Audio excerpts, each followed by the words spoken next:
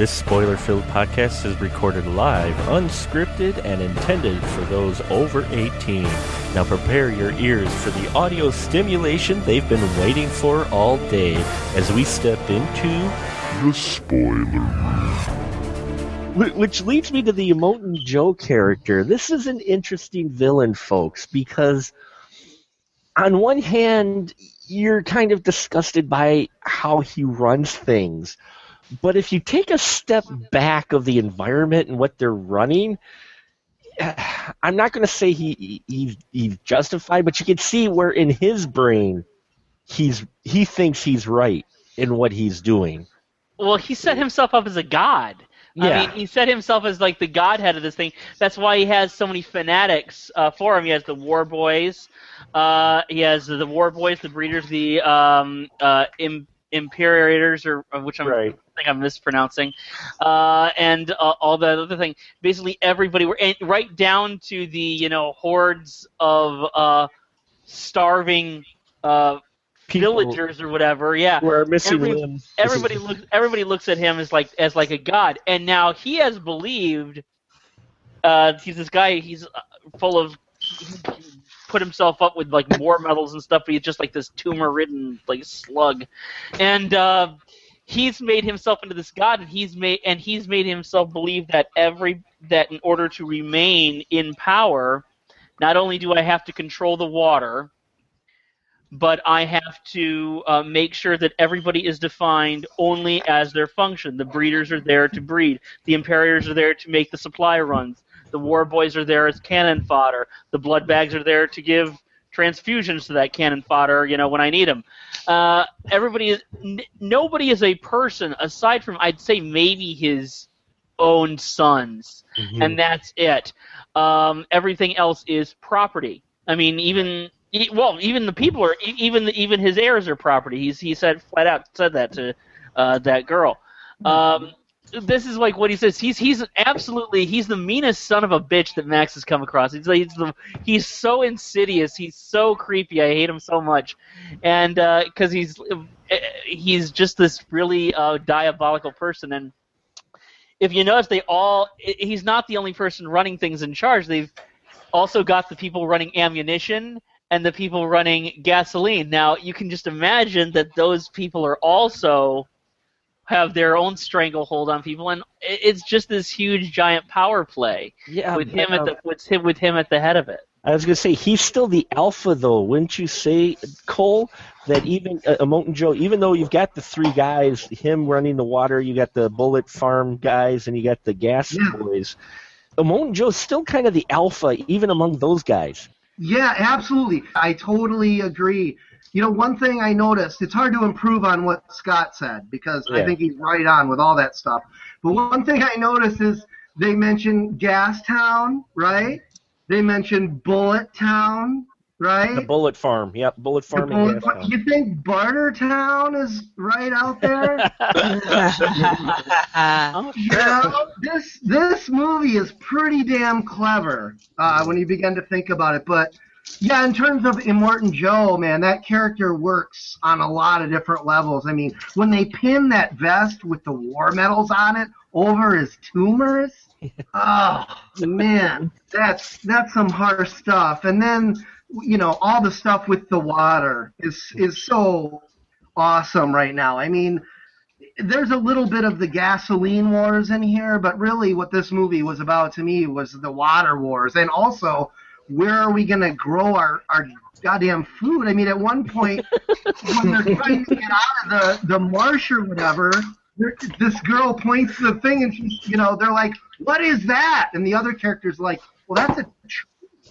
I mean, they don't even know what a tree is. They're so detached from the natural world. And that's the world that Immortan Joe, oversees.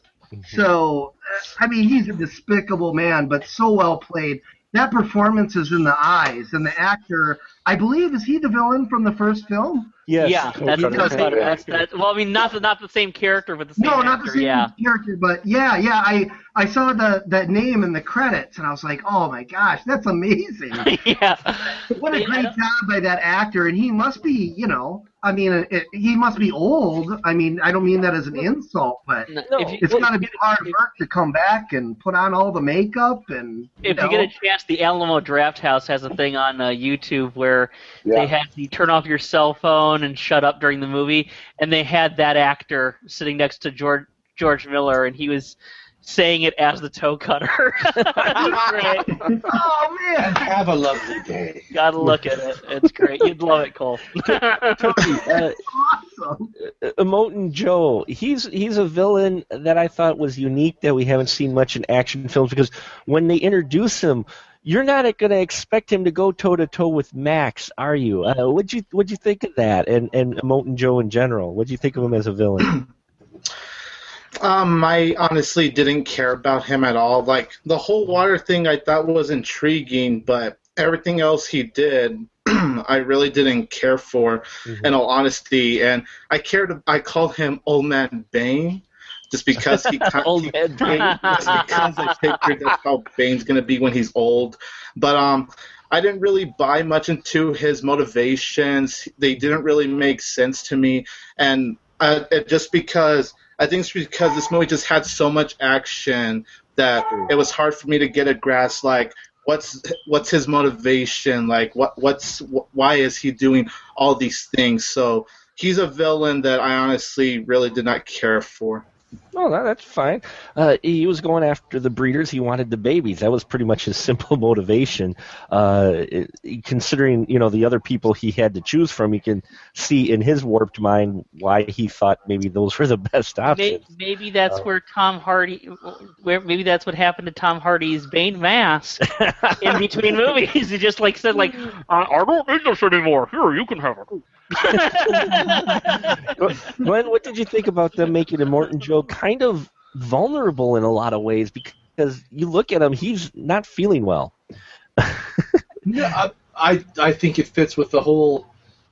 It fits with the story of the breeders. Is that it's more of it? It's probably not. It's not so much that his previous breeders were not of the right stock. It's that he's not. Right. I mean, he's definitely a character that is showing the effects of living in an irradiated wasteland. He is obviously old enough to have lived before the bombs dropped.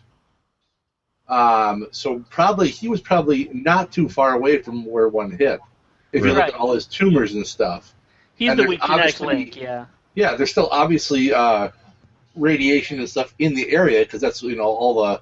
That's why they have the blood bags, because they need fresh blood, because they're all dying of, basically radiation poisoning. Yeah, because Knox points out the two tumors he had. His two mates, was it Larry and Barry? Larry and Barry, yeah. So, I think that his vulnerability fits with the story. Mm-hmm. And it's... I like the fact that he was vulnerable here, because there's so many movies you see where the bad guy is this just this massive, pretty much unbeatable looking, brute.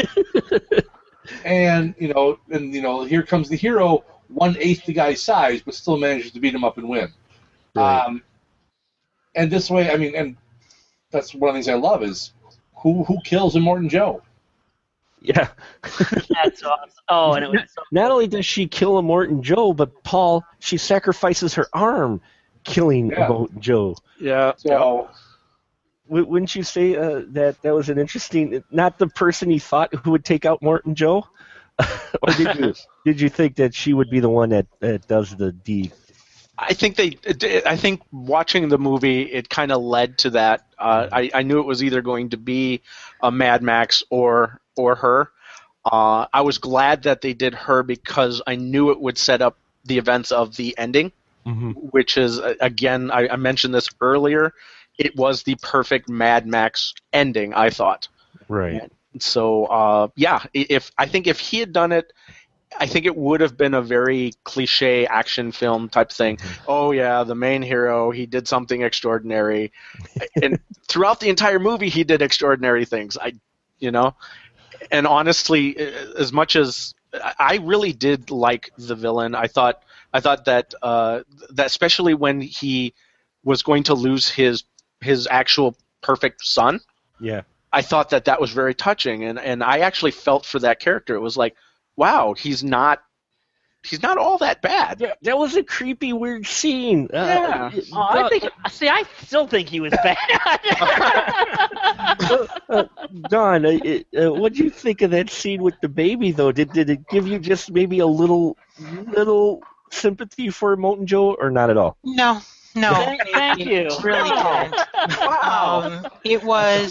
It just, to me, cemented the fact that it wasn't about life. It was about property. It was about possession. Yes. It was about damn, somebody damaged my property. Right. Mm-hmm. But it's also his legacy. I did not feel bad for him. Yeah. I absolutely agree with Don. I think, and I think you were just mentioned legacy and stuff, but I think it's like, I think it was his thing. That was my seed, my person and everything like that. They take the baby out, which is croaked and stuff, and Now, on the other hand, yeah. I did feel bad for what the heck was his son's name? Rictus. Rictus, yes. I did feel bad for him because there was tragedy there. He lost his brother. He was grieving. Yeah. Yeah. Yeah, he was upset he lost his an actual Well, and Rictus wasn't evil like his dad was. And this is something that is prevalent in all of the Mad Max movies, is they always have someone who in some way has some kind of mental disability.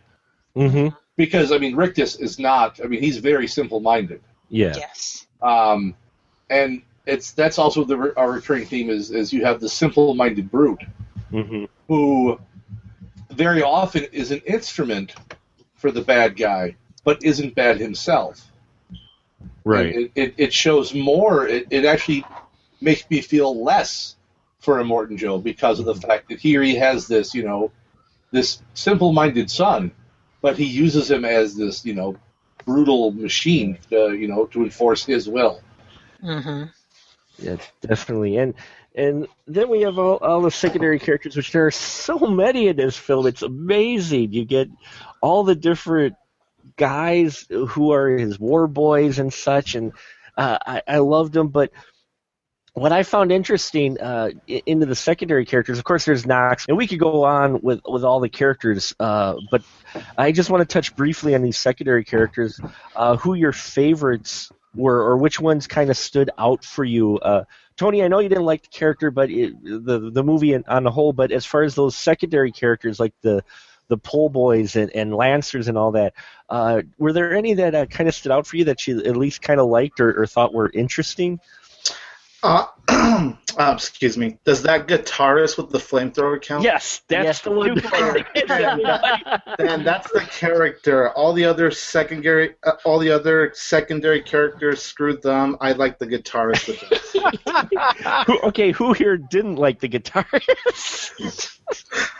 Devil's advocate. I hated him. He sucked. Yeah, I liked the drummers better. They were much better. Pretentious. I think I made a comment or something earlier on Facebook or something where I said, like, hey guys, do you notice how when he wanted to get their blood pumping, he didn't put a wrapper with Pro Tools on that truck? There's a reason for that. Rock and roll survives the apocalypse. Kanye doesn't.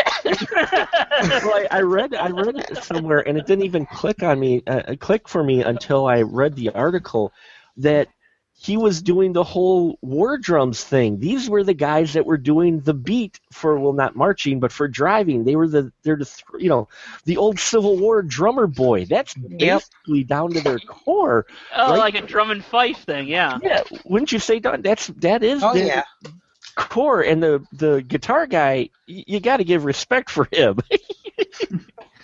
Absolutely. Well, everybody needs some good driving music. Oh, definitely. Besides the guitar guy who was the doof, or I forgot what they call him, but I thought that was the guitarist, the doof warrior. Yeah, the doof warrior. I don't know. I get him confused. That one great thing is like looking at those end credits. I just said, look at all these fucked up names. Doof warrior, toast the knowing. Fuck yes, you crazy Australian bastard. Don, not to sound dirty, but think about it. Rictus erectus. Oh yeah, well that was totally on purpose. Oh yeah. The steroid muscle guy is that? Yeah. That did. Yep. So outside of Guitar Guy, was there any other characters or minor characters that you kind of enjoyed, Don? Oh, Nux, hugely. I thought they did an excellent. I think if it were not, I think he was extremely well developed. Probably one of the better developed characters of the film because he changed from. He's the one person who evolved from the blind fanatic, I will die for my God, to, oh my God, there's more. Yeah. If I just look, I can and think, I can still die and believe in what I'm dying for, but not just because I'm blindly following. Mm-hmm. I was very impressed with that character because he developed so fully. Right. Well, especially, and it's what triggered his development too. His change was when he witnesses. It's Toast. I think that's the pregnant one was Toast. No, Zoe Kravitz was Toast. Oh, Zoe Kravitz. Okay, sorry. But after seeing the pregnant breeder go under the wheels, that's the turning point for Knox's character. He's like, oh, he ran her over. He's like, wait, he reveres these ladies and he ran her over. What the heck? I mean, you can see the confusion in his head. Wouldn't you say that that's kind of the key moment where he starts to question his faith? Or would you say it was definitely around that area? Yeah. Yes. I think he was just horrified by the violence and everything, and he was. I think it would bring a lot of things like what she was doing to get away from this person, and Right. And the senseless loss and all that other stuff. And wow, what kind of position does that put me in?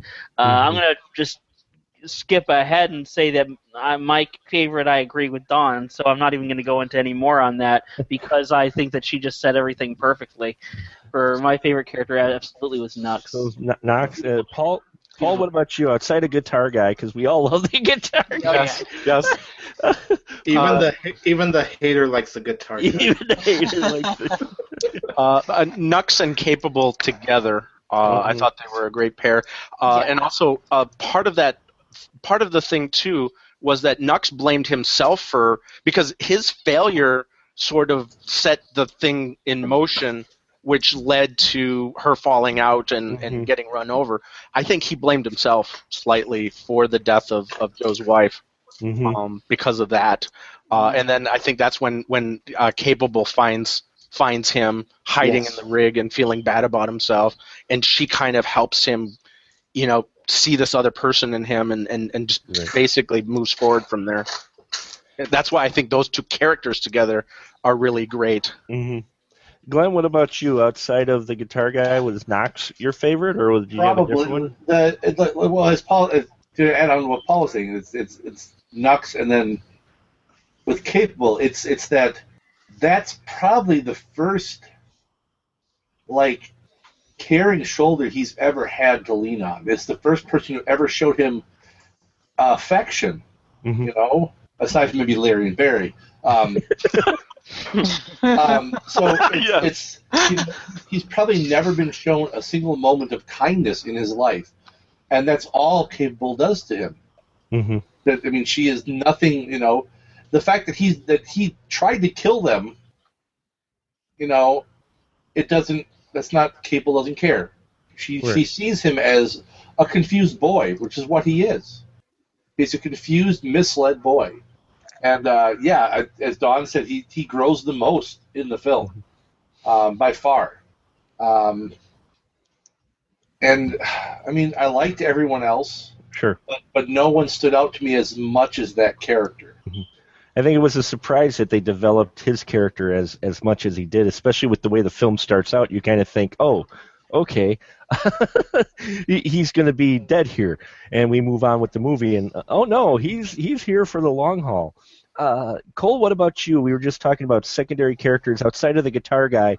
Who maybe stood out for you? Was it Knox, or did you have any other It favorites? definitely was, and I was kind of listening as my computer restarted. Have you guys talked about the shooting star scene yet? No, we have not. Yeah, Okay, yeah, I'd like to mention that for his character. Well, I guess it's a shooting satellite scene. Yeah, it was a satellite. Yeah. All of that stuff informs his growth. I mean, just those moments of what it is to be just a normal human being. You know, to hold a beautiful girl under the stars and see a shooting star, or see a shooting satellite, rather. You know, it informs his growth. And right before he dies, he asks for a witness, you know, and not because he's That was a good. going to some fictional god, because he's discovered love, at least as much love as he can ever know, which is a hell of a lot. You know, so yeah, I mean, it's poignant. Some people may not get it, or some people may not like it. Not that they don't get it. I understand that, but to me, the whole terrorism thing is in full play there, regardless of what you believe, and I think it's effective, regardless of what you believe. You know, I enjoy it. With all the odd characters that we have, wouldn't you say that the one war boy, Knox, is probably Nux is probably the most human? Well, I think that he's the one that's given the opportunity Yeah. for that. I mean, he starts out fragile. I mean, that's what his thing is. Like, you can't go into war. You're barely able to stand anymore because you're so sick, and that's why he takes the Max along as the Vleg bag and stuff. But he's so fragile. But I mean, it also, that fragility almost like gives a window to his own humanity. It actually lets you believe that there might have been hope for a lot more of them, but they didn't know. But they didn't know affection. They knew the Citadel. That's it. Sure. And so characters are wild in here. We all love the guitar guy and Nux, not Knox. I keep calling him Knox. Nux is developed more than everybody else. Getting to the guitar guy, it leads me to what I want to talk about next, which is all the practical stuff, which has been kind of the focus. They had to build this stuff. You know, my Holy brain, shit. for myself, and I don't know if anyone else ran into this, and anyone can chime in. For me, while watching it, after I got done, I had to realize, wait, they built all those cars. It was so out there, the design, like the whole amp car with the drums on the back, with the guy on the front on the bungee playing the flame-throwing guitar.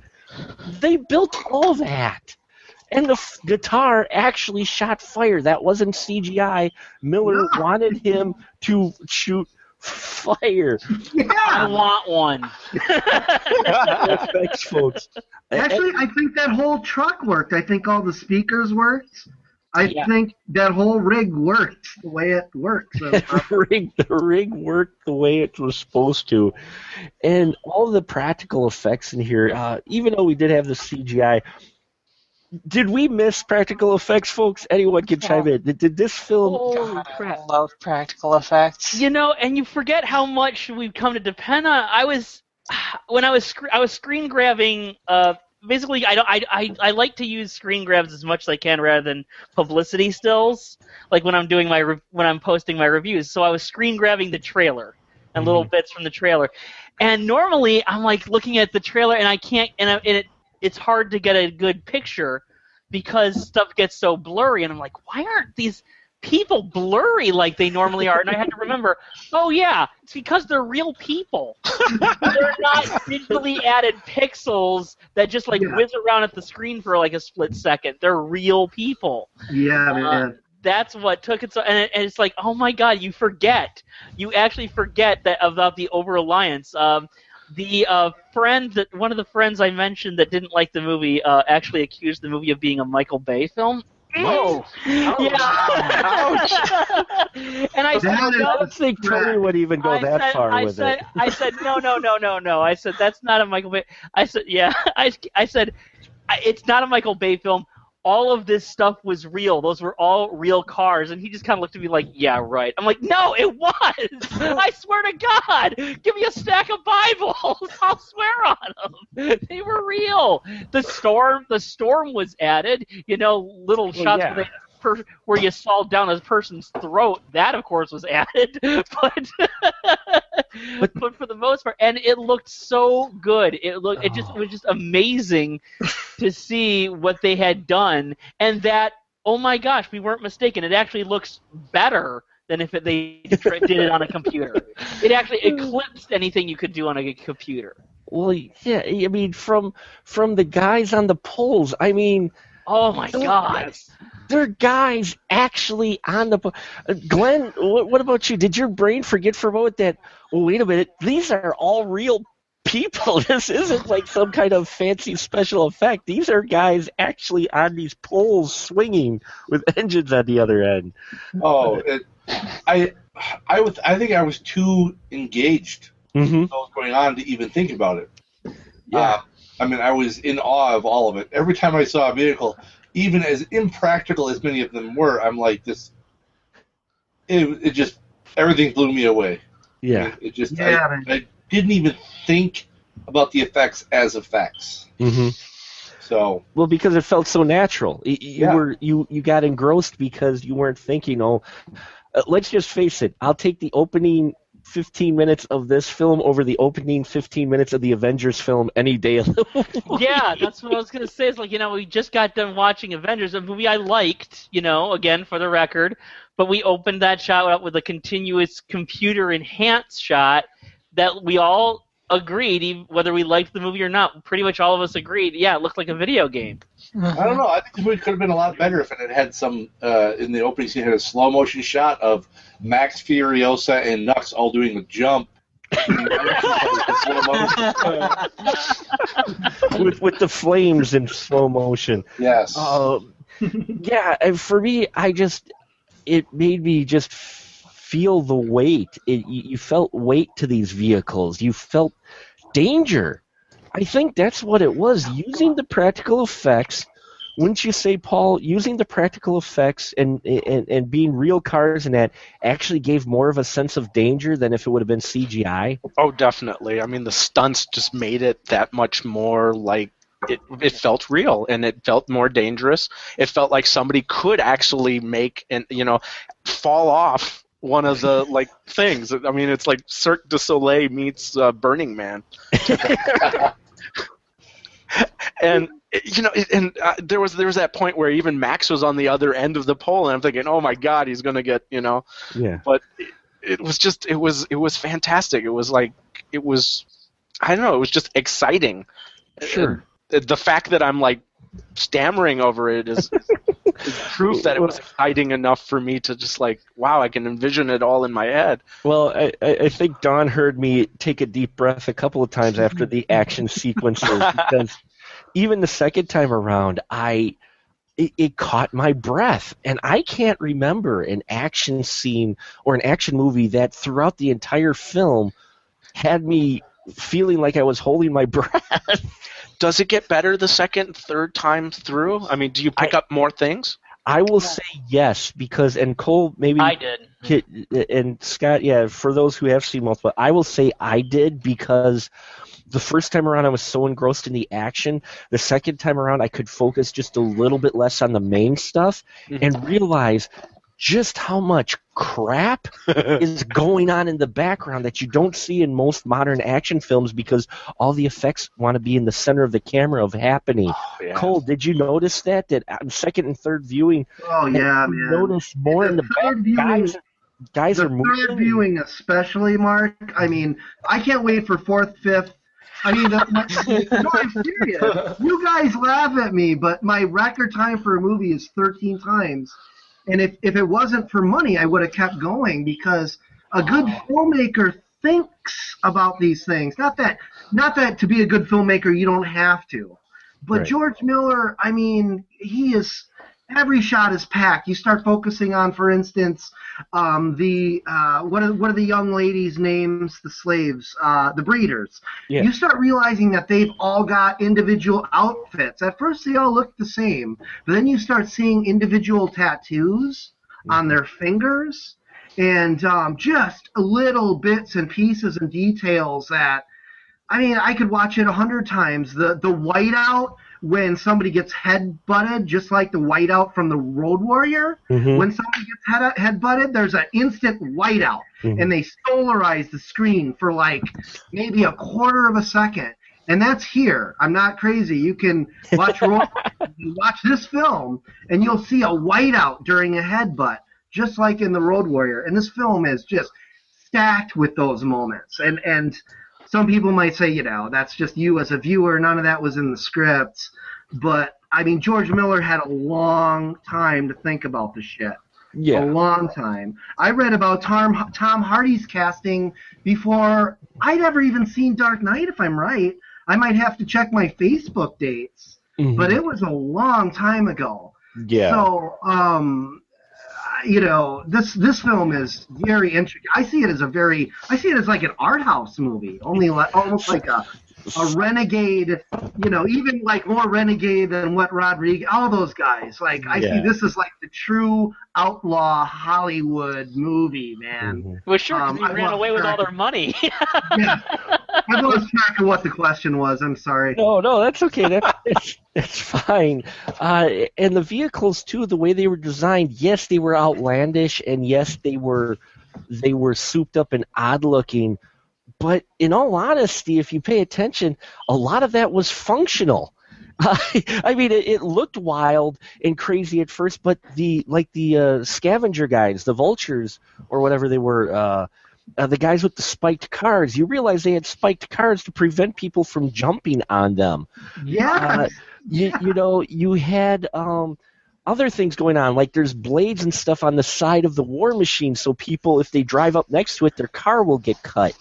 There's a lot of practicality to many of the designs of those vehicles that may look weird, but it didn't feel like they were just made odd-looking to be odd-looking, maybe a little embellished, but there was also function to a lot of those parts. Wouldn't you say, Dawn? Oh, yeah, definitely. And you could see they were trying to, at least to some extent, they were kind of trying to show why certain things were there, too. Mm-hmm. Not overtly, of course. But, yeah. There was definitely function to their form. Yeah, there was just so much detail put in the film. They put so much detail in this movie. Every single thing looks like it was like planned and pre-thought and everything, and it looked like it was done even for multiple viewings, and it looked like it was for people where, if you're gonna watch this once and enjoy the action of it and everything, well, that's great. I hope you watch it more, because I didn't spend 3 years on this just for it to be an action thing. and so he put up in so much detail and with the characters and the function of everything that you're just like, geez Louise. It shows you that, a lot of, I'm afraid that the movie is a benchmark, and it is a sign of how people should be like looking at movies. And I'm sure it says a lot of our blockbuster films, even the ones they spend a year developing and hundreds of $1 million making. You guys are being fucking lazy. In comparison to this, like, you could do better. you could see a lot of work, and like I said, that goes all along too with the stuff on the second viewing. You watch again and you see stuff in the background, and it's amazing what little mental effect it actually has on some of the action scenes, because you realize there's that persistent feel of danger, because you've got guys jockeying in the background of it's not just happening in front of the camera. There's stuff off screen or just out of the corner where guys are moving into place to try to hop on the truck. And I loved that bit of it, so these action scenes and the cinematography in this film are just phenomenal. They pulled someone out of retirement, my understanding, so that he could shoot this film. John Seal. I was wondering why it was 5 years since his last movie. Yeah, apparently he was going to go into retirement, and and Tony even mentioned, even though he doesn't like it, you mentioned it, Tony, that you enjoyed the cinematography of this film. Oh yes, definitely. Yeah, it's just they used every inch of that frame, and that's part of the reason why I love the practical effects and how it was shot. And yeah, I mean, there's so much going on that you could talk about this film. Now, I want to talk about just briefly some of the nods he gave to the original without. Am I off? But most films, when they do remakes or reboots or whatever, especially to cult films, they try to do a nod like, hey, look, this is a reference to the original. Look at what we're doing. And in this one, at not one point did I feel like they did that, but at the same time, but they did it so subtly. Right. Well, that's what I mean. Is they still did it, but he did it subtly. Namely, for me, and it makes me laugh every time I saw it, was the shotgun. Oh yeah. When he goes to shoot Holt's arm off with the shotgun, and the shell malfunctions, it doesn't just malfunction. Paul, didn't that malfunction in the exact same way that it did in the original trilogy? I didn't notice it. I'm sorry, but I didn't. It did. When did you say? Oh yeah. I mean, the flare, the way it flared and everything, it was like directly out of it. I'm like, oh my God, he threw that in there. And then I noticed, if you noticed in one of the late Psych Out scenes, we even get bulgy eye scene. Yep. Who here caught the bulgy eye scene? Yep. Oh hell yes. You folks, for what I'm referring to, if you heard our podcast where we talk about the original trilogy, when the main bad guy, Toe Cutter, gets hit by a truck, he has this cartoon event where his eyes bulge completely out of his body. Yeah. And they actually worked that frame into here. Yeah, Toe Cutter and Knight Rider both had got the old Tex Avery treatment there. And yeah, you saw it for a second when he's remembering all the horrible shit that he's gone through. And how about, and even maybe, and I just thought about it while we were talking about it tonight, even the sons of Immortan Joe, he had the little guy who could have been Master and the big guy who could have been Blaster. Yep. Oh, I didn't make that connection. That's a good one. Oh, yeah. That's killer. Good work, man. That's awesome. Mark, you just blew my mind. I am blows so everyone's glad I mind. did the show. Oh, Tony, we won't talk about that. What I do in private. No, just kidding. But yeah, I mean, there were all those certain little just nods and things that I think he threw in here subtly that wasn't that I think he threw in for the fans and for himself, but it wasn't like, oh, look at this is what we're doing. He kind of worked those in there, and I loved how he did that with that film as well. I mean, as you can tell, most of us folks really enjoyed this film, and it was a breath of fresh air. And Tony, you even mentioned, even though you didn't care for the story, you will say the action scenes probably are stuff that you haven't seen in an action film in quite some time, wouldn't you say? I say in a way.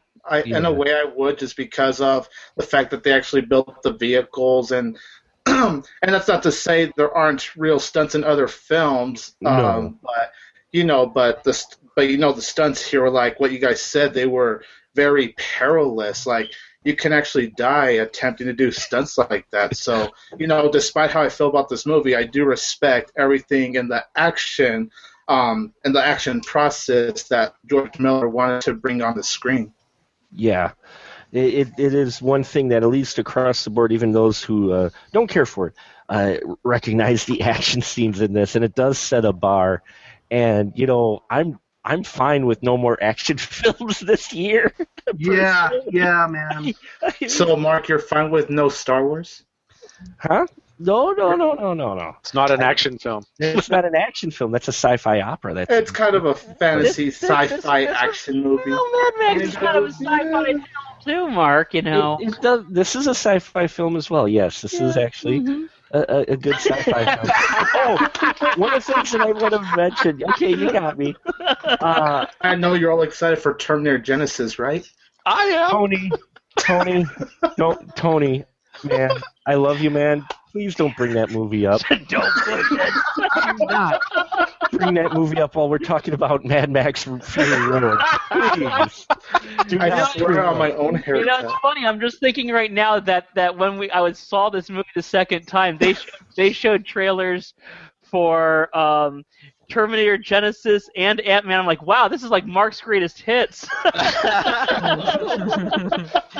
Thanks, Scott. I appreciate that. At the I'm sorry, man. Oh no, it's just there's so much. Oh, one of the things I wanted to mention before we wrap it up for the night is who caught the Seven Samurai reference. Scene I in did here. not. Oh, please tell me, because that's one of my favorite movies. So now I feel like an idiot. Well, okay, it's not quite, but it had that feel, and I swear that's what he was going for. The truck stops, they pull it up, Mad Max grabs his bag and walks off into the fog. And we don't see what happens. We just see a bit of I an caught that explosion. slightly. Slightly, I caught that. There's an explosion, but you don't really hear what's going on. And all of a sudden, Max just comes trudging back. He's got a bag full of guns and blood on him. And she says that's not his blood. That's one of the few subtle humorous moments in here where it's dropped in there and the audience kind of laughs, but at the same time, it wasn't like, hey, we're making a joke. She was being truthful. But there was that scene in Seven Samurai where the one badass guy goes off to take out the rifleman, and we don't see what happens, and then he just comes trudging back, hands one of the guns to his buddy, and goes off and takes a nap. And this scene had that feel, the way it was directed and handled. I'm like, oh my God, please tell me he was intentionally because that's a good catch, man. I can't believe I didn't catch that. That's one of my favorite movies. That's a really good one, man. Because he comes back in the same way, as that other guy did, and it's handled. We don't see what happens or how he took out the Bullet Farm guys, but whatever he did, it had to be brutal because he got their blood all over his head. And then he washes it off with breast milk. That had to smell really good in the desert, let me tell you. Oh God, the mother's milk thing. But the thing with that is, as creepy as that was, and maybe even offended some people, it almost made a little bit of sense as far as a source for liquid. Even though it was odd.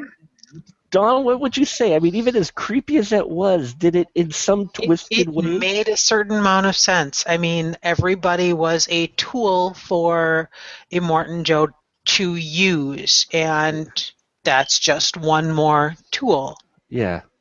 Well, yeah, you milk your cows, and you would give them just water, and then they would produce, and exactly kind of feed water to them, and they could have been. I almost got the feel those were ex-breeders. Wouldn't you say, or were these breeders his first batch? Mm-mm. No, not. I think the heavy set girls would be just for milking, and that's why they're obviously well fed. And the model types are the ones that he's going to actually, do his thing with. I can't even bring myself to say it. Right? He's such a gross dude. I can't even bring myself to say it.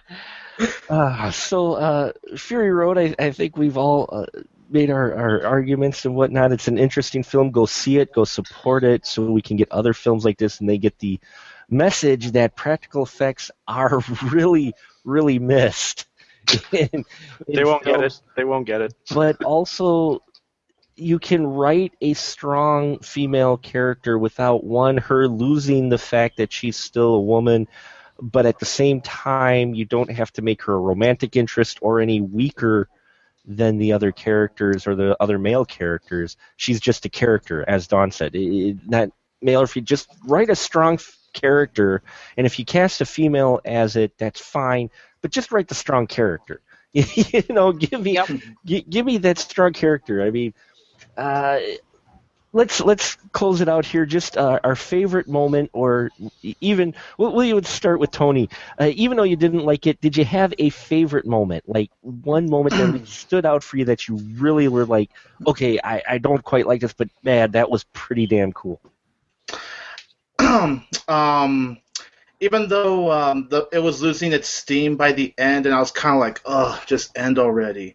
I would say the finale, just because I felt like the stunts were a bit more crazier and a little more out there than the other action pieces. No, actually, no, that's not true. Even though I felt like the first action scene was really disjointed, and I thought the pacing felt very off, I would say with that big tornado actually stuck out for me like, wow, even though the scene felt disjointed to me, I actually liked the whole tornado thing and how everything was spinning around. So to me, I would say it's a tie between the opening action piece and the finale action piece. Awesome. And Scott, what about you? Any particular scene that really stood out that would be like out of all yours, like the favorite? Oh my God. So much, but if you had to pick one of them, which one would you say that stood out when you say Mad Max Fury Road? What sticks out for you, as far as the scene goes? Honestly, I'm stumped. For the once, I'm stumped. You're stumped, okay. Honestly, I don't think I could. I mean, there was so much that I loved. I mean, you can go into all the action sequences. I could talk about this cool thing in the action sequence, that cool thing in the action sequence, and yet there are so many like little tender moments and stuff.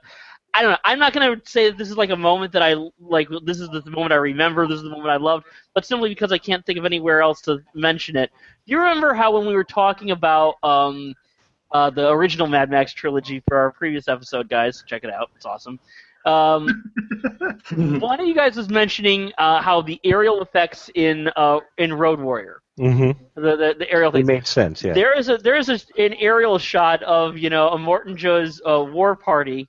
And you can hear the music coming up again, the guitar music, and you're like, okay, here we go. And then it fades away, and you're like, why did it fade away? Oh, because the camera passed over him. that you actually heard the guitar start up and then go in the distance. I actually chuckled at I mean, it's not the big part I'm going to remember, but I chuckled at that. I thought, man, only in this movie. Paul, what about you? One moment or a scene that kind of stands out for you among the others? Howard the Duck in the end credits. Oh, wait, that was the other movie. That was the other You movie. saw the wrong movie! Wrong movie. Yes. No, I've mentioned this throughout the entire podcast. It's the ending, the perfect ending of a Max story is when you expect everything. You expect him on the platform, it's rising up, and you see him in the crowd walking away. Beautiful! That was like, if it would have ended any other way, as good as the rest of the movie was, I would have hated the movie.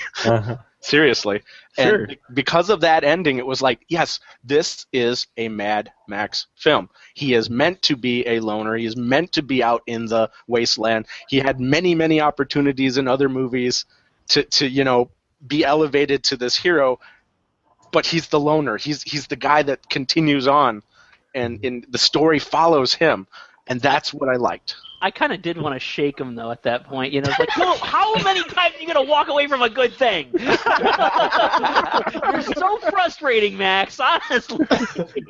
Like, He's got to deal with his ghosts first. Yes, he does. Oh, ghost most.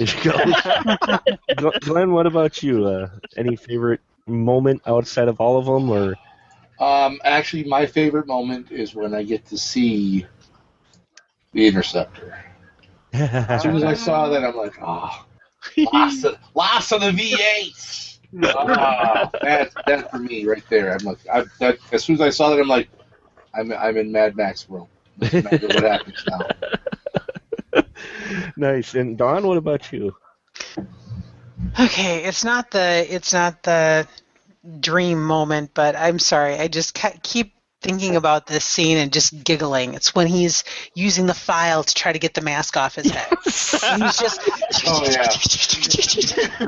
That's again that subtle humor to where it's purpose, but at the same time it's just humorous because he'd kill some guy and then start doing that again. It's such an undignified thing for him to do. He's like, oh, God. And Like a dog with one of those collar things, those collar exactly, things. and he just completely carries on with it on. I mean, he might as well be naked and carrying on the same way. He just does what he needs to do. Yeah.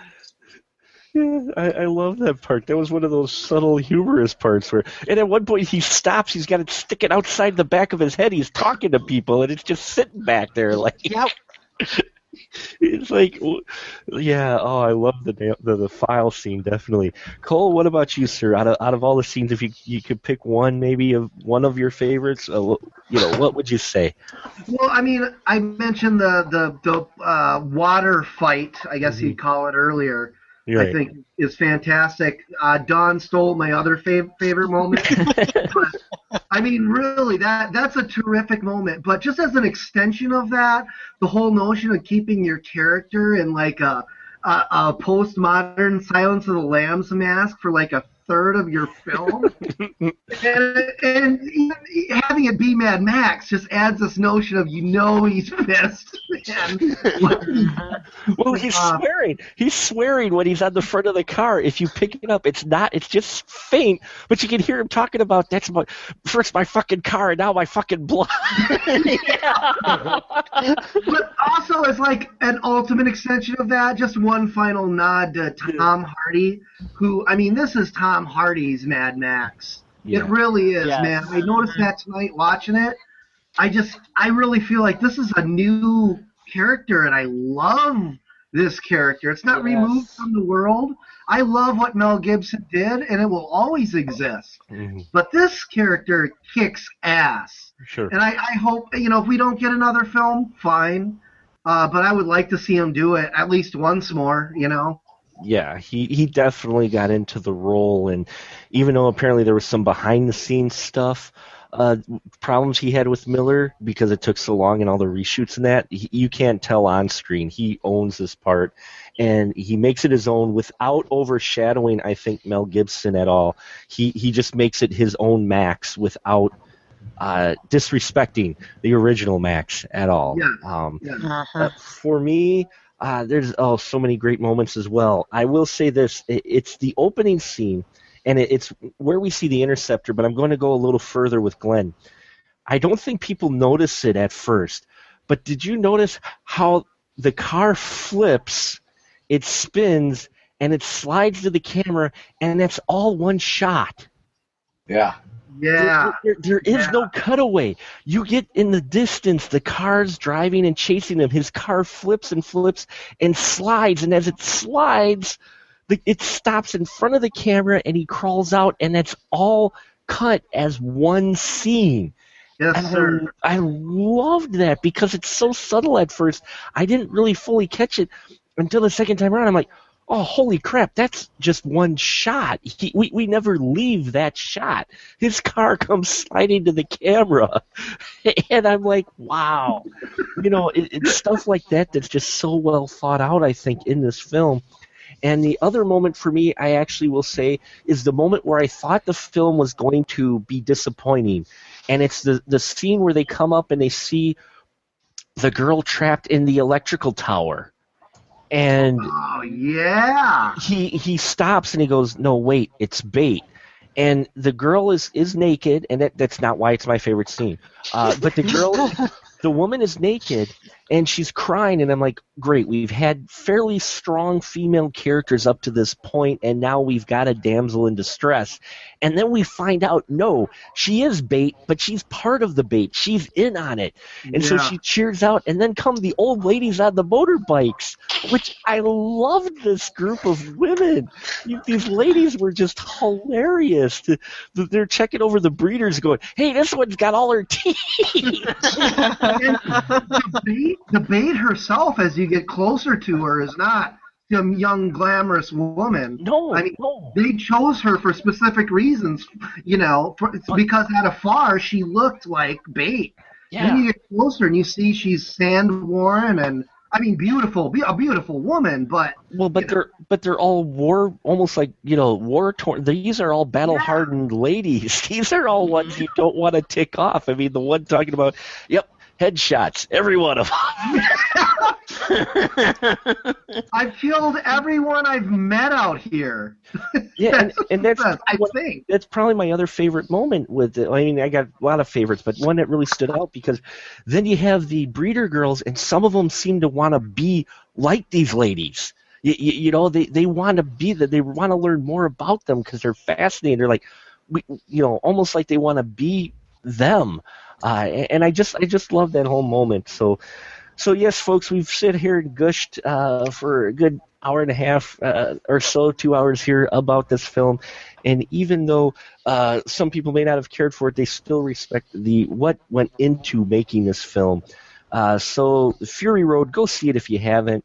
Give it some support. I'd love to see a sequel and see George Miller at least one more time visit this world and see what he can do with it. And Mad Max Wasteland. Yep, Mad Max the Wasteland. It's supposedly its title. Real quick, just one more thing because I want to get Tony's opinion. Tony, would you though say, even though you didn't care for how the film was, would you like to see more practical effects in your action films from seeing what they did in Mad Max? Oh, of course. I have a different mindset. I appreciate both practical and CGI just because I know it takes hard work either way. But yeah, I mean, if they have the tool to do it, and if they really want to get creative with it, then yeah, I wouldn't mind seeing more practical effects in the movies. Cool. Because I kind of feel the rest of the group what they would say if you say, "Oh, do you want to see more practical effects?" And I think we'd all say yes. So yeah, well, I mean, it's like but Tony's right. I mean, I think in that Space Hunter episode I did so long ago, I think I do a thing on practical effects, and I'd say CGI is fine. It's a means to an end, and there's a lot of movies where it's been used very well. But I think that we have gone too far to rely on it, and I think that this is a reminder that we don't necessarily need to, and sometimes it might not be as it's always hard work, as Tony says. It might not be as easy to do or as, but it's sometimes looks better to do it the old-fashioned way. What about anyone else want to weigh in? Do you think this set the bar and we're going to maybe see more practical effects? I mean, not only this, but Star Wars is doing more practical as well. Yeah. Well, has anybody mentioned the Max pulling himself out of the sand shot? Does anybody remember that? Too. Oh, yeah. I mean, that is how amazing this movie is that even your character pulling himself out of the goddamn sand is something you've never quite seen before. And I'm assuming they didn't use a whole lot of CG for that shot. I can't speak for George Miller, but I totally agree, man. This film is so inspiring in its use of not only practical effects, but just practical filmmaking. The notion that you can make a movie practically, without all these bells and whistles that give you a cartoonish vibe that will not hold up. Believe me, it won't hold up. The Fly holds up better than Starship Troopers. I guarantee it. Your effects are not going to hold up, man. The more practical, the better. And I just make that connection because of the insects. It's a stupid comparison, but whatever. This movie will definitely make me a little more pissed off the next time I see a filmmaker, whether they be an independent filmmaker or a blockbuster filmmaker, you do CGI blood in a movie. This will definitely make me a little more pissed off. Definitely next time I see that. Glenn, Paul, or Don, anything to add about practical effects or? Practical effects are always better. Yeah. Yes. I think we all feel that way. So let's go down real quick then, and everybody, you got your chance here where you can pimp your stuff. Let our fans know, those who have listened to this fantastic podcast tonight, know where they can find your other stuff. Cole, go ahead first, sir. Facebook, Cole Meredith, if you want to talk movies. Shadows and Lovers Productions, if you want to see what I'm up to in terms of my own personal movies, of which there's a lot on the horizon, and Horror, if you want to see the geeky fanboy side of my art. Horror, yeah, just lots of geeky fanboy horror stuff. But please see Mad Max Fury Road, because it would be nice for another installment. You know, it definitely would, and it didn't do that bad at the box office for an R-rated action film in these modern times. 40 mil domestically is nothing to sneeze at for an R-rated action film. It did. You know, for all people complained about the Pitch Perfect 2 thing, which was always going to win, it did very well. For today's film movie box office, yes, I'd say it did. And we're gonna go out of. Oh, go ahead. I'll just say one quick thing. Tonight was the most full theater I've been in for the third time, and it was Monday night, so I'd like to assume word of mouth is catching on. It's going to be word of mouth, and I really think this is going to be another one of those live, die, repeat experiences where that film, when it first came out, wasn't a big blockbuster, but it hung around in theaters forever because more and more people kept seeing it because of word of mouth. So, Tony, we're going to go out of order here. Tony, why don't you tell people where they can find your stuff at, sir? You could find me at youtube.com/22TigerDude. That's where I'll do all my movie reviews and et cetera on the channel. You could follow me at facebook.com/22TigerDude. That's where I'll give you my updates on my channel, and I get to interact with you guys more from there.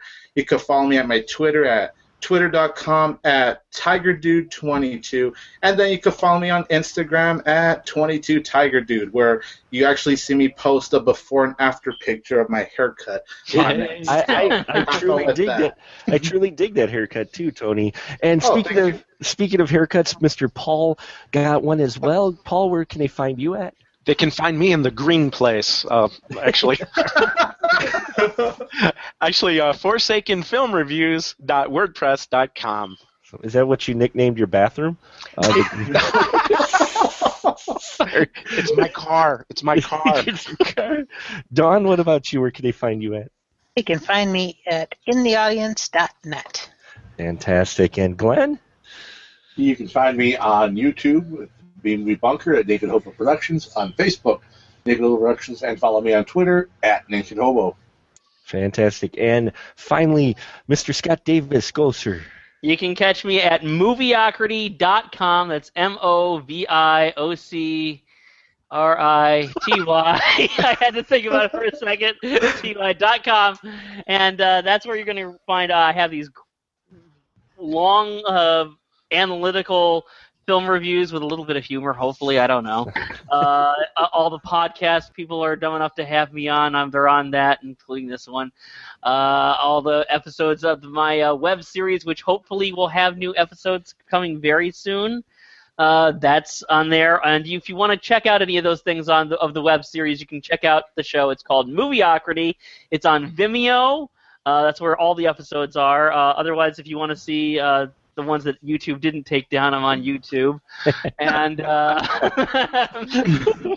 bastards. And I'm on the Facebook and the Twitter too. You know, my name's Scott Davis. The site is Movieocrity. You can probably figure the rest out. Awesome. Well, this is the stud that hated Mad Max Fury Road. Fuck this guy. And you can find all these fine people and myself on SpecialMarkProductions.com, where we have all the archives of the Spoiler Room, the ones that we did way back when we first started the video hangouts, and we are also on iTunes as well, the Spoiler Room. Search for us there if you haven't already. If you are on there, please rate us, like us, share it with your friends as well, because it helps move us up in the iTunes land. Speaking of as well, I got to plug really quick. Go to podcastland.net. Search for the Spoiler Room in the TV and movie section and vote for us, please, because they do a voting every month, and they feature a podcast with the most votes at the end of the month, and we're actually in the top 6 right now. Wow!